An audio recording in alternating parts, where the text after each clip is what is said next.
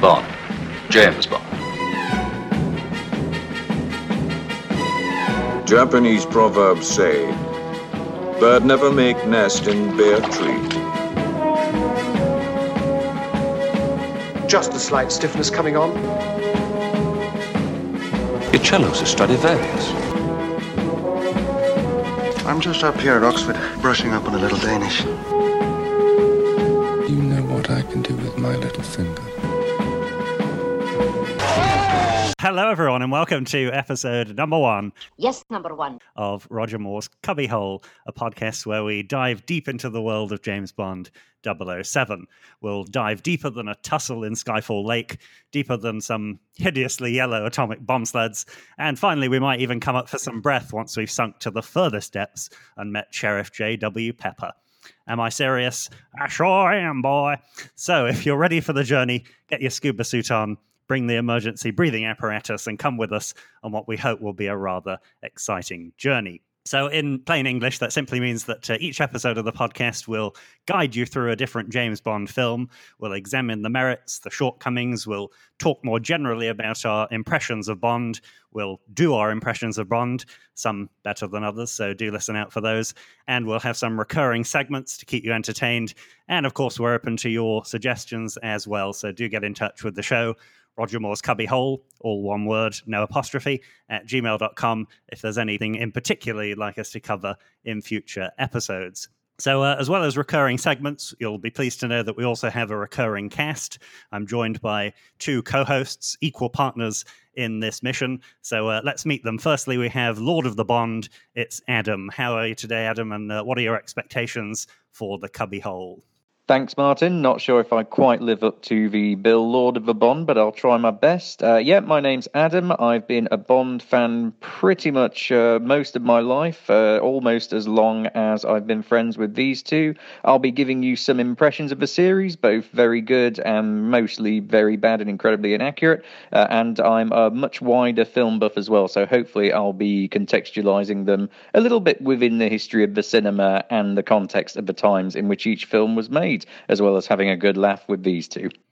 That's good. I think it's nice to have a bit of professionalism in the podcast, and we'll get your take on maybe the actual shooting of the films.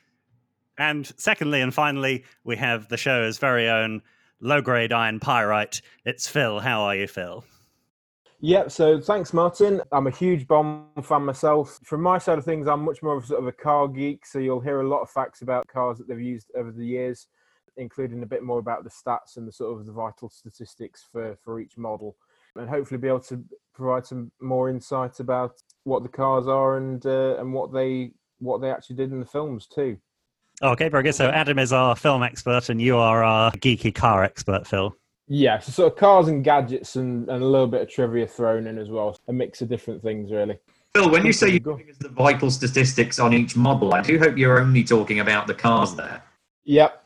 Well, that could be a good point where you could play in the Grow Up 007. Very nice. We look forward to that. So first segment, we're going to discuss our very first impressions of James Bond. So maybe we'll start with you, Adam. What were your first memories?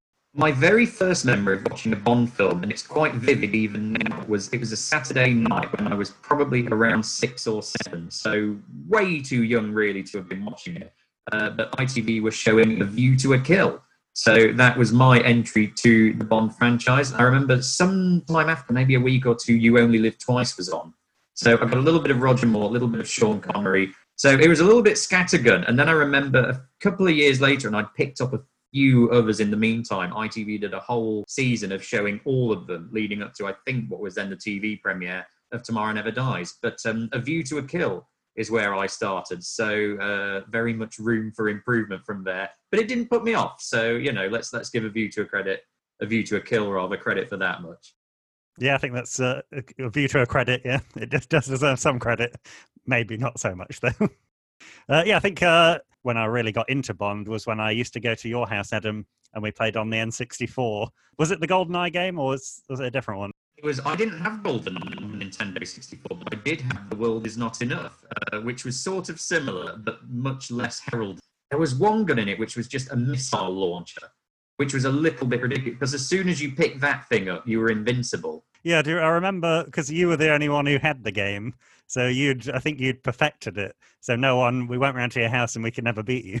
Yeah, that does sound like something I do. I'm a very competitive person and a very bad loser. So that was my first impression. Although it seems a bit late. I think we were quite old when The World Is Not Enough came out, so I'm not sure why that's my first impression. We wouldn't have been old. I mean, The World Is Not Enough was 1999, so we'd have turned 10. That was my first cinema Bond, and obviously my dad snuck me in because I was too young. It was a 12 certificate. So the game must have come on around the same time. So no, we wouldn't have been old, I don't think. Around 10, just pre-teen. Okay. Of course, we didn't know Phil at that time, so Phil. So in terms of my first impression of Bond, the very first film I ever saw, again, similar to Adam, was when ITV was showing the films back-to-back on a Saturday or a Sunday. So I started with quite a good one. I started with Goldfinger as my very first, and literally that was seeing the Aston Martin DB5 in its full, so we'll get to that when we speak about Goldfinger in a couple of weeks. But just seeing all the gadgets on it and just seeing, the level of detail within the film, I was just hooked from the very start. I think from that point onwards, I wanted to see, I was so fascinated by the whole franchise that from then on it just piqued my enthusiasm. So I just wanted to watch every single one. And my first cinema experience again was The World Is Not Enough. So at the same time, I was too young to really see it. But my sisters helped to smuggle me in to see it at the tender age of 10. So my sisters were the ones to thank for allowing me to see it at the cinema. Okay, good. So you were quite big for a 10-year-old. This is an audio podcast, of course people can't see you, but yes, I'm 6'4", so I am quite tall, to be honest. So yes, it probably did help at the time. So being able to sort of bluff my way in. So, but no, I enjoyed it greatly, and it's I do enjoy Bond a great deal. Okay, good. So was the car an in for you, Phil? Were you interested in the car first and then Bond, or was it the whole package?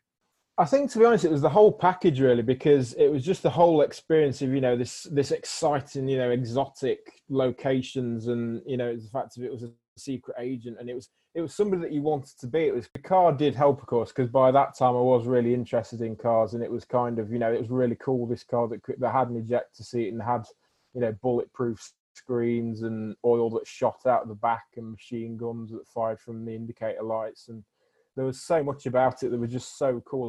Okay, very good. So we look forward to your car segments, Phil. Shall we move on now to our second part, which is we're going to analyse an actual film, believe it or not, James Bond film podcast, looking at a film. You must be joking. So Adam, I believe you are going to introduce Dr. No. I am going to introduce Dr. No. So, the first James Bond film based on the sixth book, produced by Harry Saltzman and Albert R. Broccoli, from whom we take our name from his nickname Cubby, directed by Terence Young and starring Sean Connery. Made for $1 million, which was a low budget back then, and grossed $6 million, so a sizable commercial hit, if not a critical hit. Though it's now 41st on the BFI's official list of the 100 greatest British films ever made. And it was released in October 1962, and this is the same month that the Beatles' first album, Please Please Me, comes out. It's around the same time that month as the Cuban Missile Crisis, and it's a couple of months ahead of Lawrence of Arabia becoming the standout British film of that decade and probably the 2 decades previously as well. So we are right at the middle of Britain in the swinging 60s and its status on the world stage as the coolest country on earth at that point. So I'm now going to run us through Dr. No. I'm going to be doing this, apologies in advance, in the style of Alan Partridge. We're big fans of his rundown of the introduction only to The Spy Who Loved Me in Series 2 of I'm Alan Partridge. So we're going to use that as a reference point to walk you through Dr. No without infringing copyright in any way, shape or form. This is hopefully going to be in 007 T seconds, but might take a little longer. So you're looking down the barrel of a gun at a man who definitely isn't Sean Connery. Bang! Blood dribbles down. Cue the greatest film music of all time. Da-da-da-da-da-da-da, da-da-da-da-da, which then segues into a weird calypso version of Three Blind Mice. Three blind mice, there they go.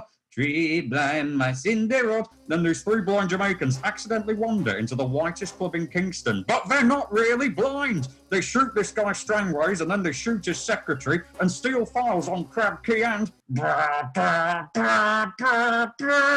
Dr. No. Cut to London, and we're in a swanky members club where a man is playing some inexplicably good Chemin de Fer hands against a very attractive lady.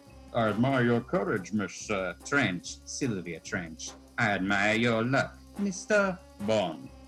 James Bond. But before he bankrupts her, he has to leave for his office, where everyone's still at work and fully dressed despite it being 3 a.m. M says he's got to go to Jamaica and gives him a new Walther PPK gun and warns him, you have a license to kill, not get killed.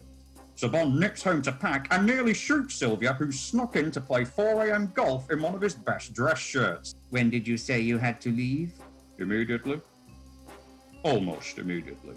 So Bond goes to Jamaica and pulls some nifty judo on a dodgy cabbie who offs himself rather than talks. To hell with you! And at the whitest club in Kingston, he gets very suspicious of Strangway's mate Professor Dent for leching over the missing presumed dead secretary. That new woman of Strangway's was very nice, very nice. And then he meets the CIA's finest Felix Leiter, who for some reason can't take his sunglasses off all through the film, and is much put upon fishing mate Quarrel. And they fill him in on what's been going on, and Quarrel's all like, I don't want to be going back to Crab Key, Captain, they got a dragon. But next day, this dodgy professor's gangster tripping because Bond's onto him, so he goes and gets a tarantula to kill Bond in his sleep. But fortunately, it's clearly walking on a glass plate, so Bond just sweats it off, then batters it to death. Next day, Bond decides that he's had enough of all this and takes out all of Dr. No's agents one by one. He sends the 3 not-so-blind mice's car off a cliff. I think they're on their way to a funeral. Arrests his embassy spy after 2 rounds of afternoon delight. Book her, Superintendent, will you? And be careful of her nail varnish. And then shoots Professor Dent in cold blood mind. That's a Smith & Wesson, Professor, and you've had your 6.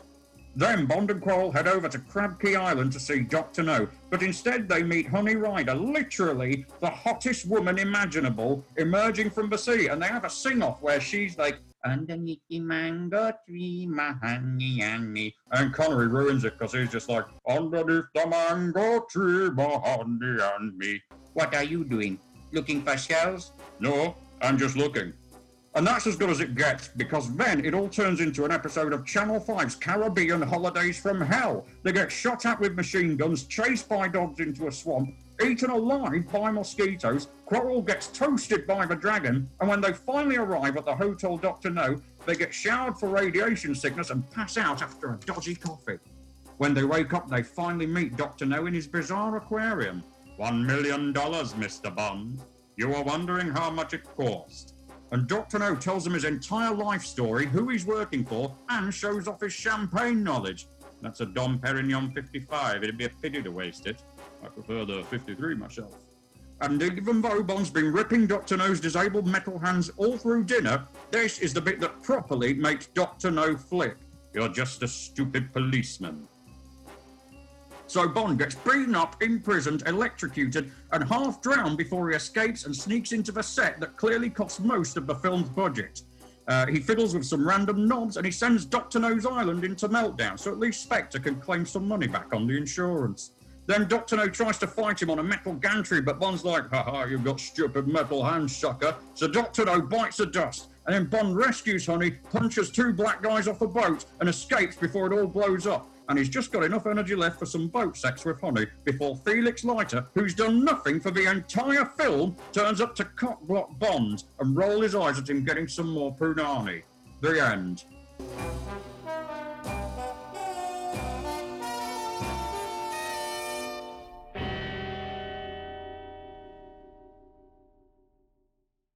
That was longer than 70 seconds, but my goodness, I'm glad it was. Thank you, Alan, or Adam, I should say.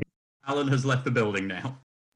Okay, very good. So I think our next segment's not really a segment. We were just going to generally talk about the film, Dr. No, and what we thought about it. So we've had an excellent summary there for those of you who haven't seen it, although if you're listening, I'm sure you have if you're seeking out James Bond podcasts. So maybe we'll move across to Phil. What do we think? What were your general impressions of Dr. No? How good do you think it was? What were the good and bad parts? I mean, I really enjoyed it as a film. I mean, it's obviously as the introduction to the series. I think it did really well to sort of engage new audiences with the franchise, and I think it is a really good. It's quite an easy introduction into the whole franchise itself. So if you've never watched a Bond film before, it's quite an easy plot to follow. It's not quite in depth. You know, it's quite a straightforward introduction. And I really enjoy Doctor No. I think it is one of the best of the bunch. I certainly think it's one of Connery's best. And certainly he had a lot of good films. Obviously, there are a few comical moments in the film. Some that I was going to come to a little bit later in the trivia section. But I mean, there's some elements where you see sort of stuntmen that probably aren't supposed to be there. Some elements where it's slightly comical dubbing. So, for example, when the boat's trying to find James Bond, Quarrel, and Honey Rider, and they open the machine gun fire, the guard in control of the boat basically forgets to turn his loudhailer off. So, although he's giving his commands to the loudhailer, he then puts it down and is still shouting somehow at the same volume. But overall, it is a really brilliant film, and I think it was a really great way to start the whole franchise as a whole. Yeah, I think I had that in my notes as well when I was watching. That was probably one of my favorite parts, is the loudspeaker. And also his weirdly, it was very American, the accent. I mean, I was going to say that later, but Dr. No seems to be quite an equal opportunities employer. There are a lot of nationalities working on the island. And the voice just didn't match with the situation, I didn't think. No, I think you're right. It was a very odd piece of dubbing, I think, and I think there were certain elements throughout the film where there were maybe some possible errors with the sound editing, let's say. But you can sort of forgive it for those minor indiscretions. Yeah, I think broadly I agree with everything you said there, Phil. It's a simple film, but it's done right. There is a real emphasis on style in this one, and also in From Russia with Love, which I guess the proto-Bond films before Goldfinger really sets the style of the films in earnest and what they were going to be in terms of spectacle and in terms of glamour and in terms of, I guess, that slightly bonkers, edge that, the gadget cars and everything else gives it. But all the elements of that are really here. Honey Rider's still potentially, still very much the most iconic of the Bond women, just because of that scene emerging from the sea. And I think a lot of that is there in the novels. I mean, let's not forget, I'll talk a little bit about this as we talk about the books, but when Fleming was writing them from the 50s onwards, it's very much after World War II, but rationing is still going on for the publication of the first few novels in the UK. And so that emphasis on going to very exotic locations, which are, halfway across the world, there's a lot of eating at very swanky restaurants and eating very rich gourmet food in the books as well. And the films really capture that in their style. And I think a lot of that comes from them having assembled this team of key collaborators who go on to do a fair few of the early films. So they span this one and they go over the transition into what we now think of as a Bond film. And a lot of that comes from the director Terence Young, who we know for this film was a real mentor to Sean Connery in the role, very importantly. He took him to his hairdresser and to his tailor and took him around casinos and fine dining restaurants, because Sean Connery was still kind of a rough around the edges, guy from Scotland. He wasn't the old Etonian, Oxford-educated Bond that Fleming wrote about. So to get him comfortable in the role, Terence Young very much took him under his wing. And I think the other thing Young gives it is a real sense of visual style. He's talked about being very influenced by Alfred Hitchcock and North by Northwest, and it's got the same look and the same colours in the grading of the film, the greys of the suits and that sort of retro modern feel, we'd now call it, to the sets and everything. And so he's very key in getting the style and the look and the feeling of those films there before the other elements of the Bond cocktail are introduced later in the series. Yeah, I think that's a good point about the was it one of the first colour films? Because I think at this time, Roger Moore is still acting in The Saint, which is still in black and white. I don't know about it being one of the first colour films full stop, but it's still very much an era when you can shoot either in black and white or in colour. So black and white films are still probably the norm, and I guess colour was mostly used for big technical productions like, the biblical epics in Hollywood, the Ben-Hurs and so on. So yeah, it's very much a time when you still can film in colour or in black and white. So clearly they've made the decision to spend the money on colour film stock, and they made that decision, as Cubby always said, to put every single dollar of those $1 million on screen. At around the same time, from a little earlier, the Hammer films were, of course, being made, and they're low-budget movies. But again, they're shooting in colour, and it gives the red of the blood a real richness, and it gives those sort of dark blue and purple and black gothic tones a real striking look when you see it on the screen. And definitely Bond's going for the same thing. Yeah, I think talking of the blood, it's interesting that it's absent from quite a lot of the murders. What did you make of that, Phil? Yeah, it's quite. I wonder if they were trying to aim it for the sort of the PG audience. They didn't want to make it too sort of violent for the audience they were aiming it for. But yeah, I think it varies from film to film really. But I think the violence was it was consistent with the actual storyline. I think it is quite a good action sequence as well. The fact that Sean Connery is there doing a lot of judo moves, and they are in hand-to-hand combat, which is what you'd expect in that sort of environment as well. There's only really very occasional moments where he's actually shooting people, which when you look at the films that follow it, it becomes a lot more reliant on firepower and people being able to use weapons, and there's a lot more variety as you get further along. Whereas this goes a bit more back to basics in terms of what they actually use. And again, From Russia with Love as well, it's quite a basic setup in terms of how they portray the violence through those two films as well. I think that's a really important point, Phil, because in a sense, this is actually the birth of the action movie. And I think that's partly why Bond remains fascinating and has enjoyed as an icon, because very much those early Bond films are the first proper action films in the way that we now think of them, i.e. they're set in a reality without necessarily realism, but which looks like the modern world and the world around us. There is a lone single hero who is going into these situations to be the one person the world is reliant on to defeat this larger-than-life villain. And like you say, the inclusion of fistfights, of gunfights, of car chases, it's one of the first films, really, that brings all of those things together into this new, separate genre of the action movie. Previously, action was confined to things like the Western or the war movie, perhaps, or the swashbuckler, to go back even further. And part of what felicitates that, in a sense, is that James Bond isn't really a spy. This is my sort of first controversial thing I'm going to say. But I don't think the Bond films are spy films, because I don't think Bond's a spy. I think he's more a secret agent, or as Dalton later describes himself in License to Kill, I'm a licensed troubleshooter and a problem eliminator.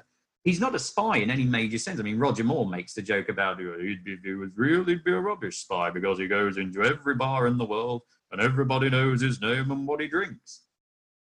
So yeah, and that separates it from what the spy film then was, which was again the Hitchcock model of a wrong man, a normal person who gets caught up in the world of espionage and therefore acts as the audience's conduit into this very dark, shadowy, clandestine world. Here, it is within the spy world, but it is an action hero within the spy world. Yeah, I think that's a good point about the action star, and it kind of leads me on to a point that I wanted to mention about the pacing of the film. I agree with you that the action is important for this film, but I thought it still was a spy movie. I mean, I guess you're saying it was a secret agent movie rather than spy, but there was a nice pacing in the sense that we followed Bond. It didn't rush things, I didn't think. We saw different elements of the mission, him tracking down someone, and I felt it didn't, like some of the other future films, it didn't rush those beginnings. I think that's a really good point, yeah, and I think I think you're absolutely right about that, and I do love that sense that he's still an investigator in this. He's not just moving from one set piece to another. He's actually thinking about it, and he's engaged with the plot and what's going on, and he's solving the mystery of who Dr. No is and what's going on at Crab Key as he goes. And those scenes of old school spycraft, I think, are just absolutely mesmerizing. There's something about Connery in this role, like after all the mentoring, he's so relaxed. He looks so at home in those suits. The costume design is incredible. And people have talked before about him getting the role because he left the audition and they watched him leaving and he walked like a panther and they were like, oh, that's the guy. And he really does have that just absolutely hypnotic sense of grace and purpose and power and leonine threat in the way he walks. And just in scenes when he's walking around hotel rooms, it's electrifying. Just bits of him plucking a hair out and putting it onto a wardrobe so that he can come back and see that somebody's been in it, or dusting little bits of powder on his briefcase to know that somebody's been in and inspected it. Just watching him move and do those little spy things, it's just absolutely brilliant. And no dialogue is used. You just watch him doing it. And it's really sophisticated filmmaking because, you know, he drinks his way through the film and he sleeps his way through the rest of it and fights his way through what's left. But at the same time, he is still investigating and he is still using those spycraft tricks to make sure that he's going to be okay and that he stays one step ahead of the competition. And like I say, just Connery and the way that he moves and how relaxed he is and how just utterly in the role he is really mesmerizing. Yeah, that reminds me of Phil walks like a well, maybe not a panther. Tabby cat, perhaps. Oh, no, I'm glad you noticed, mate, to be honest. I'm glad you noticed. I was going to say about the when Connery like plucks his hair out, surely is that a stunt hair? He can't afford to lose any at that point, can he? I think much later on, yeah, he'd have been very reluctant to have plucked any of his own hairs out. I would imagine it's a stunt hair from the point of view that it's very hard to just make any hair show up on camera. So, yeah, that must have been some kind of prop. Yeah, I bet he wishes he kept that much later on. Certainly by the time we get the diamonds off forever, he'd have probably been a bit... Maybe that was it. Maybe all the hotels he stayed in as Bond, he's had to pluck a hair out every single night. That's where it all went. Yeah, I was going to say, in terms of realism, surely that's not a real spy trick. That's the hair could fall under any manner of circumstance. Entirely possible. Entirely possible.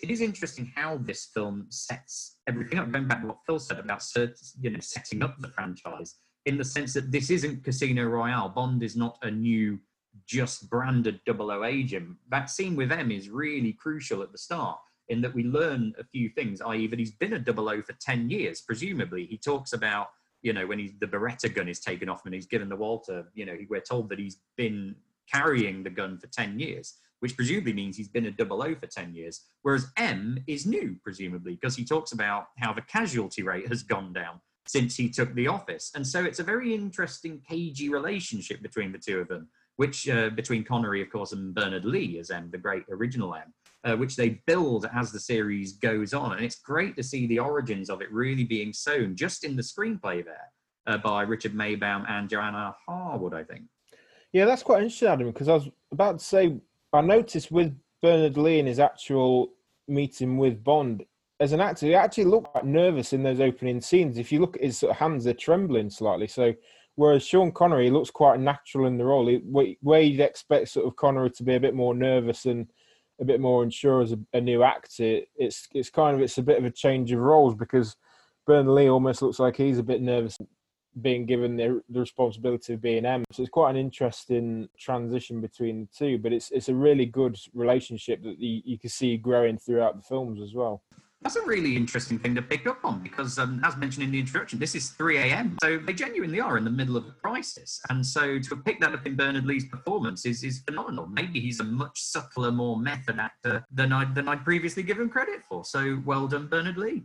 Is there any reason why it's dubbed? He doesn't say MI6, or he says MI6, but it's dubbed MI7.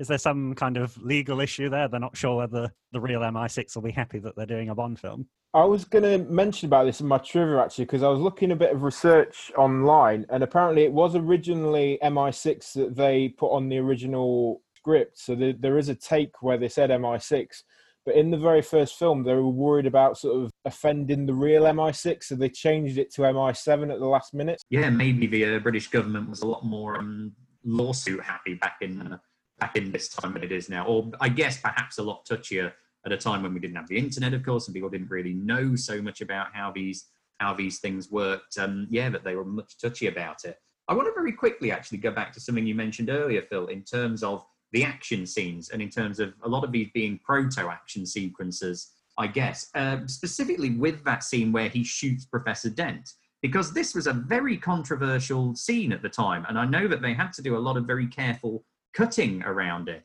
because he does shoot Dent in cold blood. Like, he knows that Dent's run out of bullets from using the silencer to shoot the pillow as he walks into the room. And the fact that Connery just very casually lifts the gun up, you have your 6, and shoots him twice, that was very, very tough and a very difficult scene at the time. And I think it still has that charge now. It still feels like a really savage moment. And do we think this is kind of the birth of Bond as a very dangerous character? We know he's very cool. We know he's very clever. We know he's very stylish. Is this the first moment in the series where we truly and properly see how dangerous and deadly this man is? And is that part of the thrill of it? I think so, yeah. I was actually going to mention that is probably my favourite scene from the whole film because of just how brutal it is. Because it's almost like he's an assassin in that sense.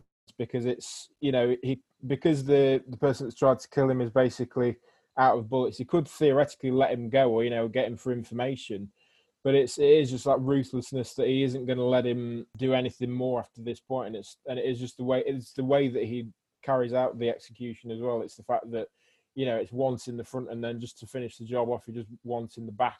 It is quite an astonishing way that he does it. And it kind of, you don't really see that up until probably the Timothy Dalton era when it's that ruthlessness again. I mean, obviously there are a lot of hard kills in sort of Connery films and then Roger Moore films, but not to that extent, I wouldn't really say. I'd probably say that you don't really see that again until the Dalton film. Yeah, I'd say it's about Bond's character development, isn't it? This first film, about seeing who he really is. And I think in all of I don't know, maybe a total of 3 people that he kills in the film, it's all about pragmatism, isn't it? It's part of the job. And interesting that he's more efficient than the 3 blind mice. I don't know how many times they shoot Strangways, but my God, he's dead, guys. Come on. I guess when you're in the car park in the Whitest Club in Kingston, Jamaica, you've got to be really quick and you've got to be very sure with that.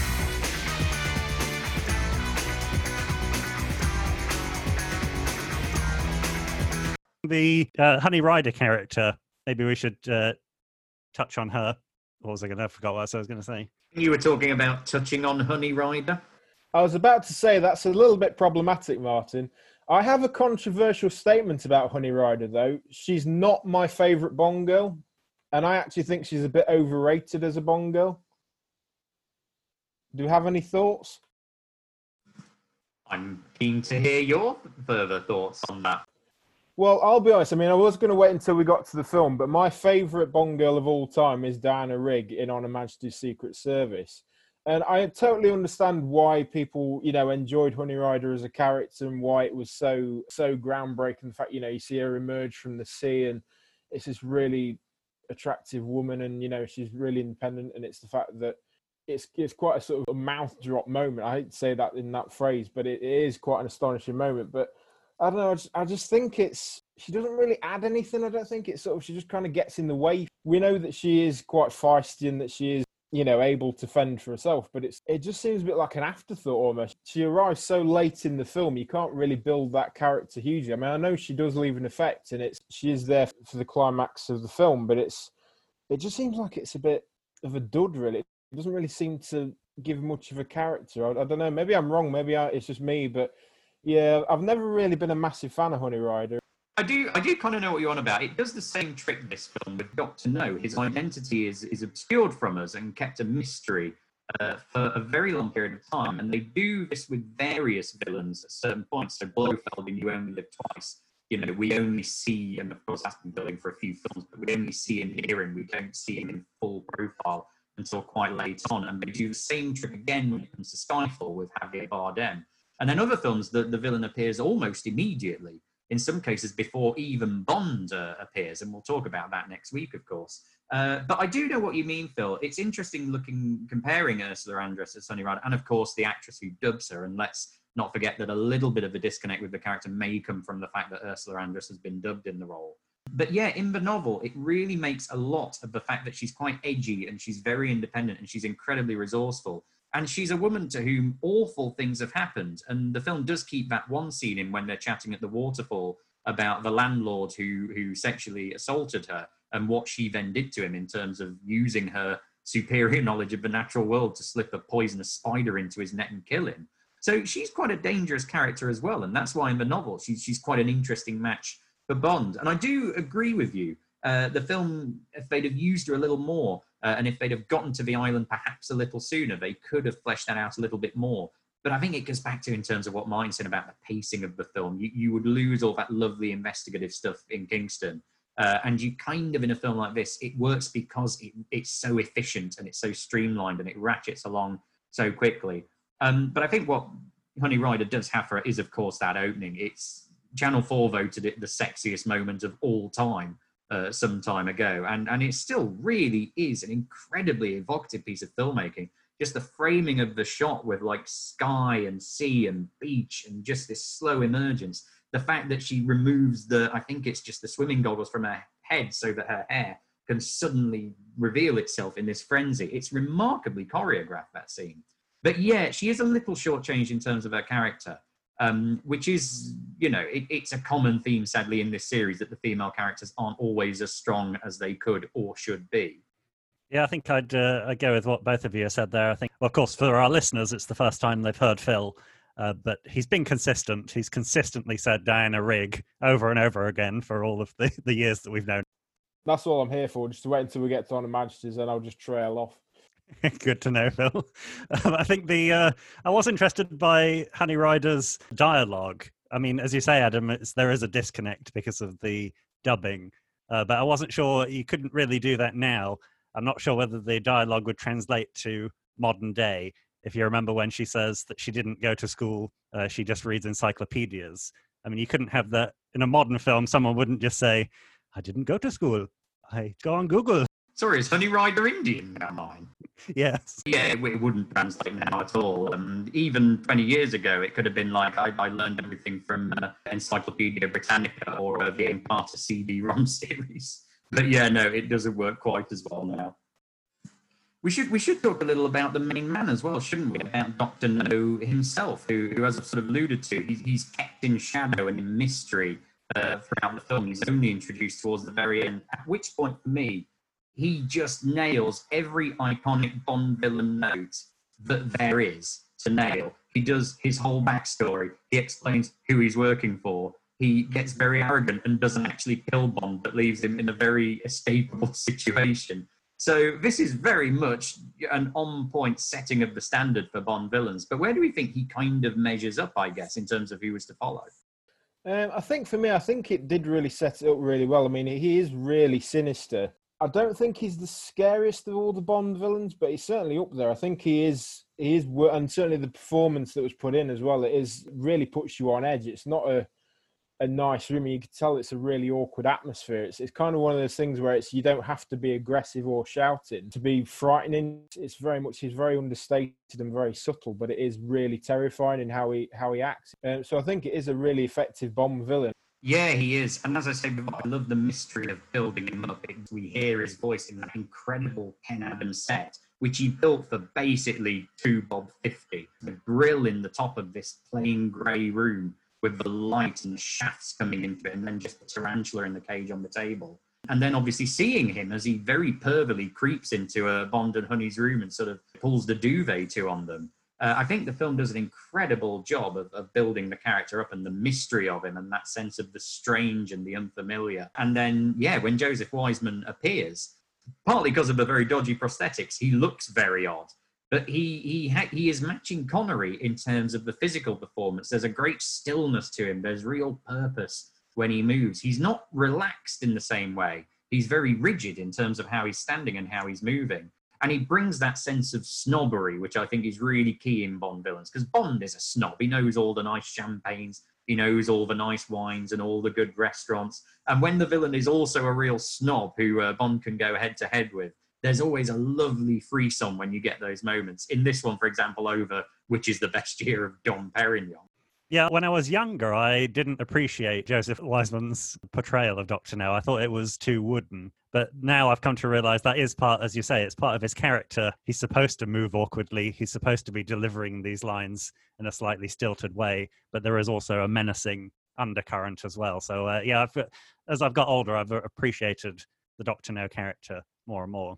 And again, it's that sense of megalomania of this larger-than-life crazed villain who's got this ridiculous mind that's also a radiation center. He's using radio beams to send rockets off course. So it's all huge in terms of its plan. Spectre's also just being a massive nuisance with this plan when it comes to it. I'm not sure which category of Spectre this whole thing comes under. They're not really extorting anyone. They're not really taking revenge on anyone. This is just general terrorism. But when you've got such an outlandish scheme going on, it's really clever the way that Wiseman underplays that role with real menace, just to, again, ground it all, not in realism, but in reality. And it just looks incredibly iconic. There are little visual touches he puts in there, like the bubbling pool and that sort of slowly descending gantry. I'm no expert on nuclear fission. I don't think you need a descending gantry into a boiling nuclear pool, but just having it there just gives it that little visual impact. And those elements that Adam was just brilliant at working with on a small budget and putting into scenes so that they really live long in your memory. That the gantry is there for the fuel elements. And Chang, how on earth did he get away with being in Chang's suit? And he didn't. The scene where he's standing behind them, and then the people next to Dr. No say, well, Dr. No asks, "Where's Chang?" And they say, he's there, he's behind you. Well, how do they know it's Chang? Well, as we know from You Only Live Twice, it doesn't take very much to transform Sean Connery to make him look Asian. So clearly just that big boiler suit did the job. Yeah, and we get that panther walk to the gantry as well. That gives it away. The thing I love about Sean Connery in this role, going back to that movement, is he's never in that much of a hurry. Even when the rocket's just taken off and he's literally got seconds to stop it, he's still kind of strolling over. He's not like at a run or, just taking a light jog over just so he can get his bearings a bit more. He very much saunters across that very big set. Yeah, at best it was a trot, I think. It was literally just, there was no urgency there at all. He couldn't care less by the look of it if those missiles went off.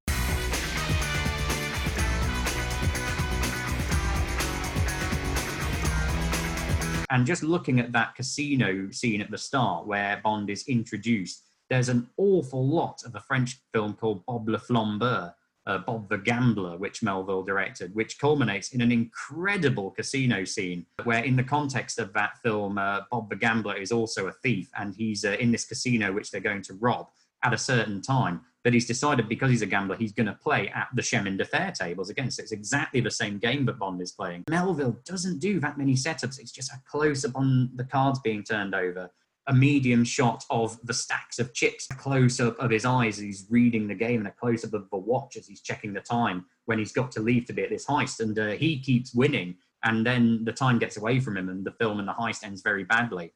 But just watching that casino scene again, and the way that, we don't see Bond's face for a while, we just see the hands, we see the back of the shoulder, we see that medium shot of Sylvia Trench in profile looking up at him and down at the cards and trying to work him out, which again heightens that sense of style and punchiness and absolute efficiency, but effectiveness in terms of how he's shooting each scene for maximum visual and iconic impact. So I agree. It's a very iconic moment that when we're first introduced to Bond, and it links a rather tenuous link with one of my favorite bits of trivia. Where Phil has his own segment where he's going to look at some trivia from the film. But my favorite one, because I'm an avid card player myself, and one of the bits of trivia was that this is the most amount of card games we've seen in any James Bond film. So I wondered if Phil and Adam, can you make a guess at what were the 4 card games and when did they happen in the film? Well, I can guess 3 off the top of my head. There's chemin de fer at the casino in the start. He's playing solitaire, I guess, while he's waiting for Professor Dent. There is bridge. They play bridge at the Strangways Club. I can't, off the top of my head, remember the 4th one. Yeah, those are the ones that I got, but apparently there is Texas Hold'em. Now, I went through the film quite extensively and I didn't see it. I just wondered if you or Phil had seen it. I certainly can't remember Texas Hold'em at any point. It may have been a bit of fake trivia then on the IMDb website. Is he R. Leiter and Quarrel playing cards at a point at which he visits them on the dock, maybe? Just thinking back, because Texas Hold'em is, of course, an American version of poker, and so it wouldn't make sense if Felix Leiter, who, by the way, is the most useless CIA agent, I think, known to man. These are American rockets that Spectre is bringing down. This is his beat. This is his country's money that's going up the spout. And he doesn't do anything throughout this entire film. He just sits there commenting on what Bond is doing. But it is quite nice that we get to see Felix Leiter for the first time. But I don't think they use that actor again, I don't believe, but I could be wrong. Yeah, I was going to say, I think that's the reason that the character doesn't get much airtime, isn't it? I think that they were worried that Jack Lord was going to steal the scenes. Hold it.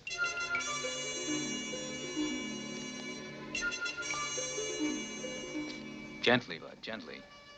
Let's not get excited. Next segment we have is the link to the books. So how accurate is the portrayal of Dr. No in terms of the original source material?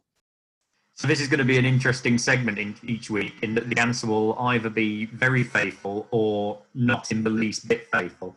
And this is one of those which is in fact pretty faithful. We've talked a little bit about various things in terms of Honey Rider is a much more edgy and resourceful character than she's perhaps given time to be on screen. And part of that is because the film bulks out a lot of that first half in terms of him investigating what's going on in Kingston, Jamaica. There's no Professor Dent in the novel. He gets to the island and to Honey and to Dr. No himself very, very quickly.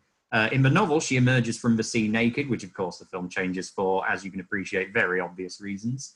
The other major things are there is a link here to Live and Let Die. Bond actually meets both Strangways and Quarrel in the novel Live and Let Die, which is the second in the series. And so he has a prior relationship with both of them, which means Strangway's disappearance has more meaning to him. And of course, Quarrel's demise is a much more bitter note for him. Of course, when we get to Live and Let Die, the film, they get around this by introducing a Quarrel Jr. And the character of Dr. No is very different in this. He's much more sadistic in the novel. He has he's very twisted and mental, and he puts Bond through this kind of assault course of torture in order to test his physical fortitude. And the film keeps a lot of this, but just reframes it as his escape attempt. But in the novel, him being electrocuted in the cell, him being scalded on the red hot metal he has to crawl through, him being half drowned, is all part of this Running Man style assault course, as is a battle with a giant squid, which again, looking at the relatively minimal budget of the film, you can understand why that was taken out. Also, the death of Dr. No, very different in the novel. In the film, it's a bauxite mine. In the novel, it's a bird guano processing facility, and Dr. No is actually buried under a mountain of said guano. So a much more embarrassing and ignoble, I guess, way to go. It's a killer centipede, which is sent to kill Bond in the novel, as opposed to a tarantula. And one of the interesting things actually to talk about very quickly in terms of the novel here is why start the film series with this one? Because, of course, they don't have the rights to Casino Royale at this point. They can't start with that physically. But why do you then go to the sixth book? And I think there's a couple of reasons. I think part of it is what we've touched upon, is that sense of getting glamour and escapism and exoticism, which comes from the Jamaican location where, of course, Fleming wrote the novels at the Goldeneye Retreat. And, of course, you've got this sort of half-Chinese villain, which, again, the West didn't know that much about China at this point. It was still, I think, under the chairmanship of Mao Zedong, and seen as this very mysterious alien culture, which we didn't know much about. And so there's that sense of the unknown and of mystery that just having that part Chinese villain brings to it. Yeah, it's interesting to see which elements they kept and which ones they removed, partly because of the budget, I guess. But personally, I would have liked to see a naked Ursula Andress wrestle a giant octopus. Let's not get excited. Our next segment is all about cars. So, Phil, you are our resident expert. So what did we notice about the cars in this film?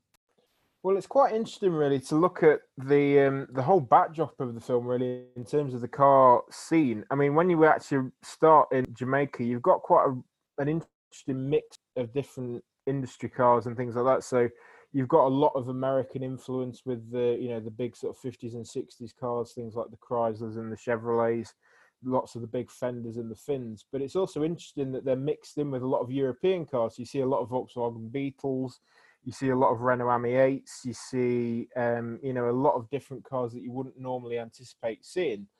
And it's at a time when you've got to remember that although car ownership is still starting, should I say, to become more mass market, it's still really only to the preserve of, the middle classes. It's still really only, even in Britain, it's not everybody is able to afford a car at this point. You're probably looking towards the end of the 60s when people are able to actually start to afford cars on a much bigger mass scale. So it is understandable that perhaps Bond wouldn't really rely on a car for the duration of the film, and certainly based, as Adam's mentioned, based on the budget of just $1 million, they weren't in a position to get into the Q branch side of things. They're giving him an all singing, all dancing, gadgets here, there, and everywhere.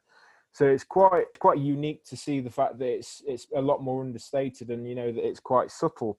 The main car that we really see that Bond actually drives is the 1962 Sunbeam Alpine in blue.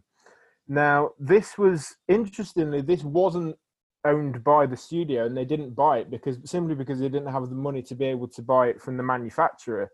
So they went to a local Jamaican man who owned one and said, "Can we borrow your Sunbeam?" And he said, "Yeah, fine, if you want to." So basically, they loaned a Sunbeam Alpine for that part of the film. Now, just a few stats about the car itself. Obviously, we've gotten used to things like Aston Martins, Jaguars, Lotuses, BMWs, these high-powered performance cars as Bond's, raison d'etre in terms of his car ownership.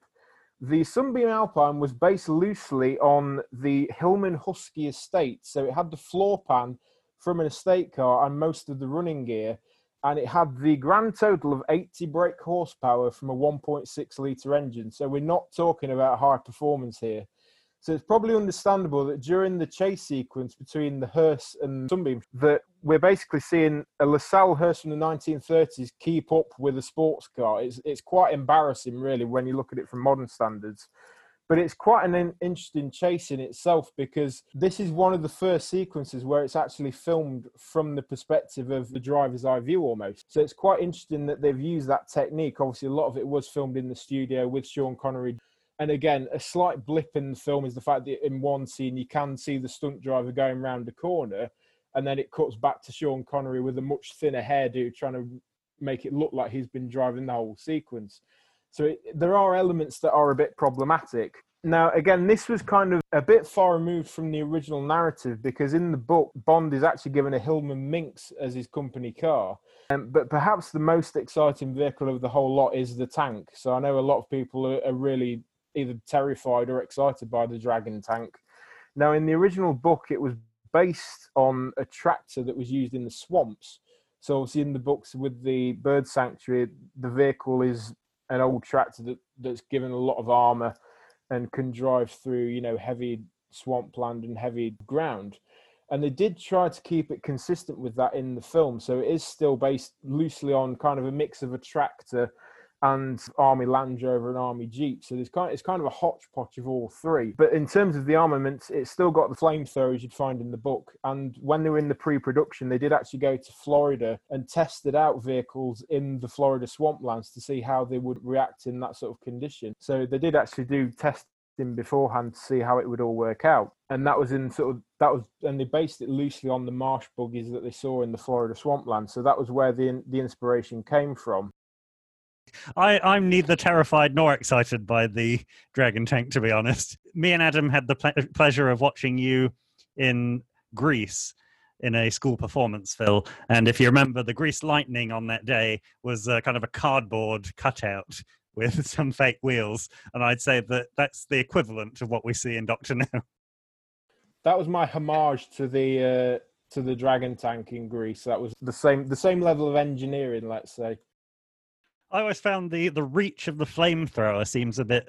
I don't know whether it's the angles of the camera, but it seems a bit strange that they're able to get Quarrel and not Bond, who at one point is directly behind him, and then when Quarrel dies, is quite a way back. Quarrel does have a bit where he moves to another slightly further forward bush. But yeah, you are right. There is a moment when it finally gets him, when suddenly you're like, oh, hang on, I didn't know you could shoot it that far. Also, there's a quick turnaround between Quarrel having a superstitious mindset of thinking it's a real dragon, and then a few seconds later, Bond is telling him to shoot for the headlight. Yeah, that turnaround really does last about the length of time it takes Quarrel to realise, oh, it's a car. Jump up, Jamaica, jump up, Jamaica, jump up, music. Jamaica never wants to stop, jump up, get up, jump up, Jamaica, jump up, Jamaica, jump up, music. Jamaica never wants to stop, jump up.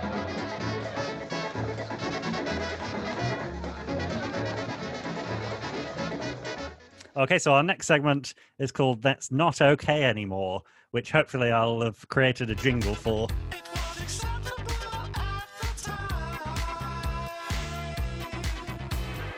So That's Not Okay Anymore is a section where we're going to look at perhaps the non-PC areas of the film, things that were acceptable in 1962, but perhaps they wouldn't get away with nowadays.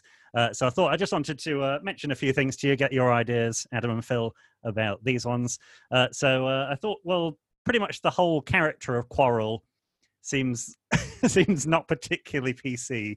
Now, and particularly Bond's attitude towards Quarrel. I know he's supposed to be a sidekick. He's supposed to be helping Bond along the journey. But when they get onto the island and Bond's very brusque tone. Well, I was about to say, with his shoes as well, when they've just been shot at, and obviously Quarrel's in a lot of shock, and he says, "Get my shoes." And he just literally has to pick him up and follow him along as they just walk. I think it's sort of that grumpy element that Sean Connery brings to it as well, where it's sort of, he does seem to treat everyone around him quite badly. It's not just Quarrel. I think it's most of the people he interacts with on the island. He's sort of quite short with them, let's say. That is a very good point, Phil. I mean, Bond is a little bit of a dickhead, and everyone, does register the fact that he's being a dickhead. The scene after the car chase when the hearse has gone down the hill and he goes, "I think they're on their way to a funeral." The guy who's the crane operator next to him gives him such a look as to be like, "Wow, too soon? They've all died. What are you saying?" And then pretty much at the dinner with Dr. No, every single Connery line is greeted with a very icy stare from Dr. No, because all he does is insult him. He is just nailing him time after time after time about his background, about his hands, about his taste in champagne, needling him about the lot. But you are right in terms of Quarrel. The "fetch my shoes" line is, no, I mean, that is just ridiculous. I guess in terms of the way they've written the character, Bond is perhaps getting a little fed up of his superstition and, just wanting them to get on with the job in general. But yeah, still the idea of just this white British tourist coming to Kingston, Jamaica, where he is, of course, a local fisherman, and being very patronising about their superstitions and culture. Yeah, you're not getting away with that now. Sorry, mate.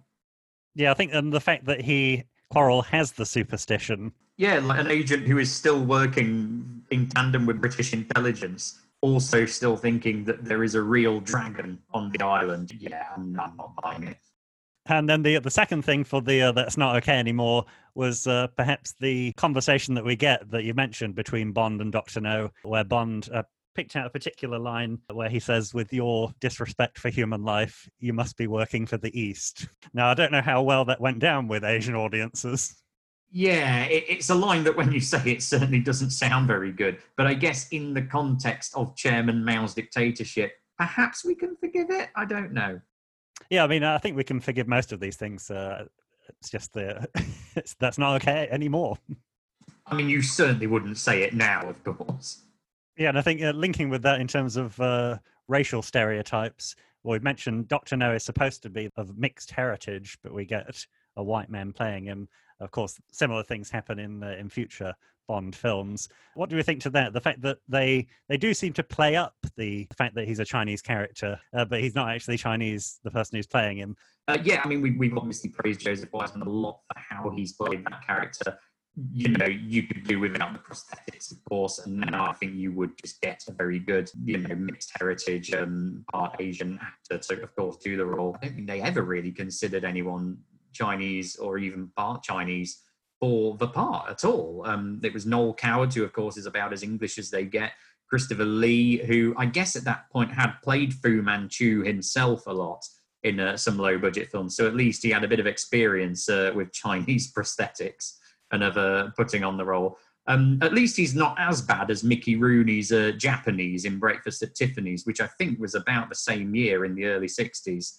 If you want to see a white Asian character, which is really not okay anymore, I'd thoroughly recommend just a quick look at what Mickey Rooney gets up to in Breakfast at Tiffany's. So at least we're not in that territory. But yeah, there's no way that I think Joseph Wiseman was Canadian with no Asian or Chinese heritage at all. There's no way he's playing that role today.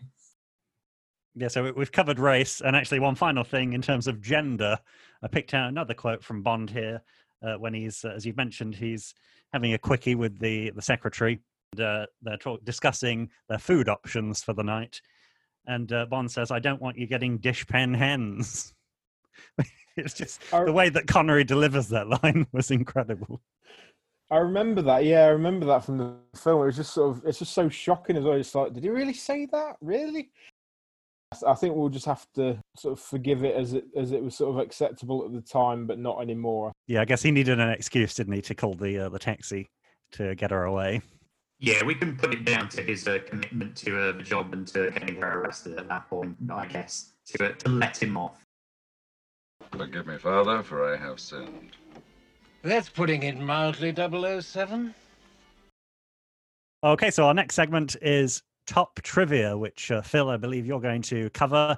That's okay, yes. Thank you very much. So I was going to do this actually as a top 10, but we've mentioned a couple of the things already. So I'll just run through a couple of little interesting sort of kind of fun facts, really, more than anything, about the elements of the film. So one point that's quite interesting, really, all the sets and furniture are actually made slightly smaller for the cast. And that was to make Connery's character of Bond look bigger. So it kind of made him look more imposing and more sort of to give him more weighted performance. Slightly interestingly, the art director who created the Dragon tank never actually got credited for it in the final film credits.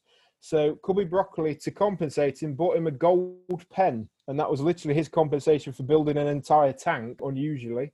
Again, a few other points. So Dr. No was actually picked as the inaugural film as it was the most straightforward plot to film. So obviously that's based on the source material. So although Casino Royale is the first book, as we've kind of touched on before as well, Sir Sean Connery was quite deadly afraid of spiders as well. So in the sequence where the tarantula crawls across him, there is actually a very thin plate of glass that they used to separate the spider and Sean's arm, which you can see in one of the shots from the actual film. But when they viewed the footage, they weren't actually that satisfied with it. So they actually got stuntman Bob Simmons to do it for real. And that was a real venomous tarantula that was crawling on his arm. And the stuntman actually described it as the most terrifying stunt he's ever done. Another bit of trivia that you might not know about, in the film, the production team created a replica of a stolen Francisco de Goya painting for Dr. No's lair, which is quite an interesting step, and it obviously tried to emphasise the character of devious nature.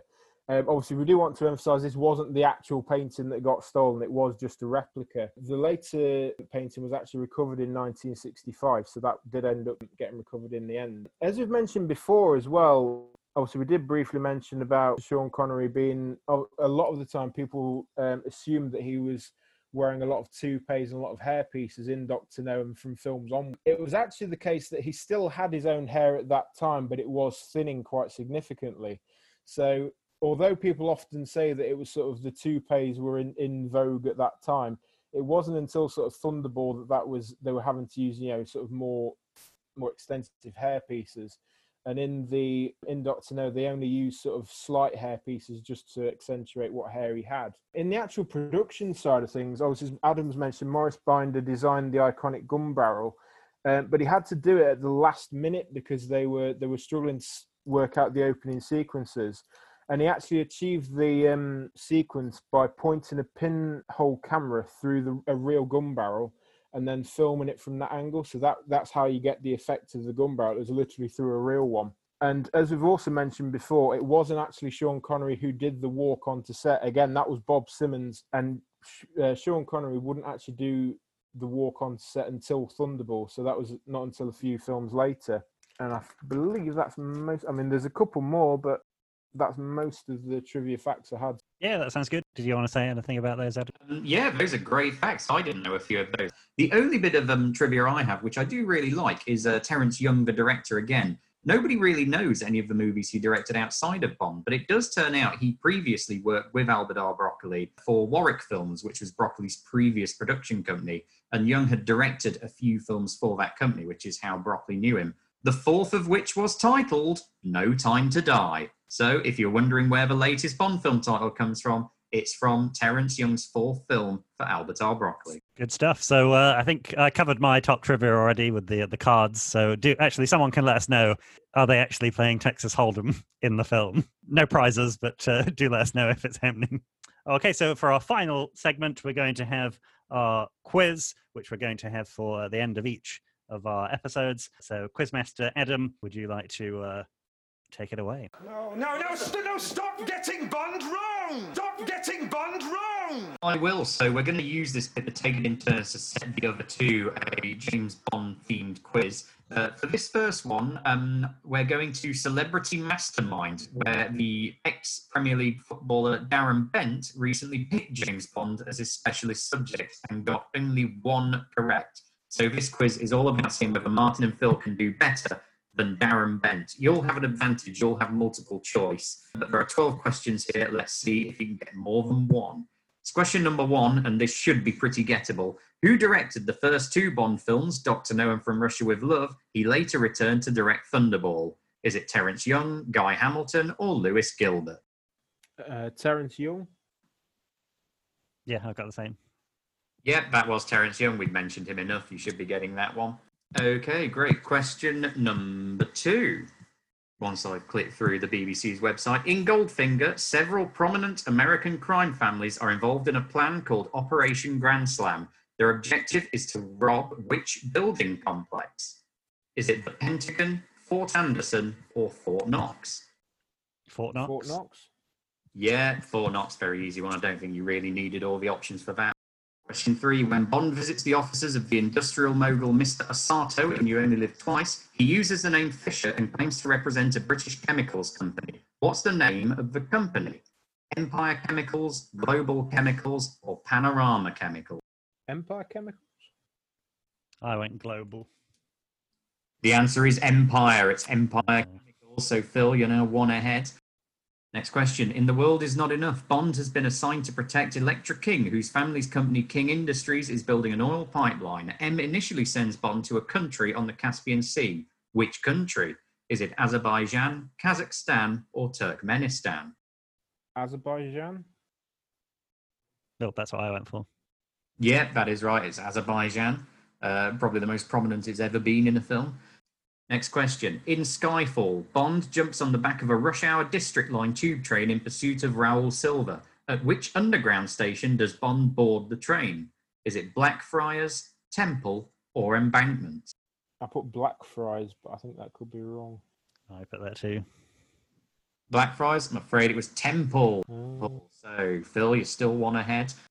In the film On Her Majesty's Secret Service, the shots that kill Bond's new wife Teresa are fired by Blofeld's assistant. What's her name?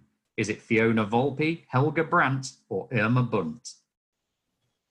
Irma Bunt. Yeah, I put that. Which means, I believe, the baggy or swollen parts of a sail. Yes. Next question. Eon Productions, which makes the James Bond films, was founded by Albert R. Cubby Broccoli and a Canadian film producer who had worked on the kitchen sink dramas Look Back in Anger and Saturday Night and Sunday Morning. What was his name? Harry Saltzman, Michael G. Wilson, or Kevin McClory? I put Harry Saltzman. Yeah, me too. It was Harry Saltzman, yeah. At the end of Quantum of Solace, when M tells Bond, I need you back, what is Bond's reply? I have always been here, I never left, or I'll be right there. I've always been here. I went for Never Left, but I had no idea. It is I Never Left. Oh, see the Stevens level. now. I never left, and then he leaves the locket in the snow, I believe. In Die Another Day, the villainous entrepreneur Gustav Graves designs a satellite with a silver skin, which he claims will inhale the sun's light and breathe it gently upon the Earth's surface. What is the name of the satellite? Is it A, Goldeneye, B, Suncatcher, or C, Icarus? Icarus. Icarus, yeah. It is Icarus, the boy who flew too close to the sun in ancient Greece. In License to Kill, Bond offers to pay a great deal of money if the CIA informant Pam Bouvier can get him a plane to help him in his pursuit of the drugs baron Franz Sanchez. Which fictional city does he want to fly to? San Monique, Isthmus City, or Zanzirim? Isthmus. I guessed Isthmus as well. It was Isthmus City, yeah. Officially called the Republic of Isthmus. What's the title of the theme song to the 2006 Bond film Casino Royale, written by David Arnold and Chris Cornell and sung by Cornell? You Know My Number, You Know My Job, or You Know My Name? You Know My Name? Yep. Yeah, You Know My Name. The late Chris Cornell, sadly. In Moonraker, which flower does Drax describe as the curse of a civilization because long-term exposure to it causes sterility? Is it valerian, orchid, or yellow toadflax? It all comes down to this one. Are we even? Yeah, I think we're even. You're even, Stevens. And this was a guess as well. In the back of my mind, I'm sure he used to say it was the orchid. The yellow toad, whatever it was. And I've got a feeling Phil's won. Well, I can tell you the correct answer was orchid. So Phil edges it with that amazing orchid knowledge from Moonraker. So Phil, you take the first quiz. You are our first quiz champion. That's good, but it was a worthy challenge. Okay, so I think we've covered everything we needed to for episode 1. I haven't written an outro, so I guess we could. Phil, you won the quiz, so what would you like our outro music to be? Preferably something that links with the film that we just reviewed. I think we should. I think Three Blind Mice would probably be the suitable outro music for this week's episode.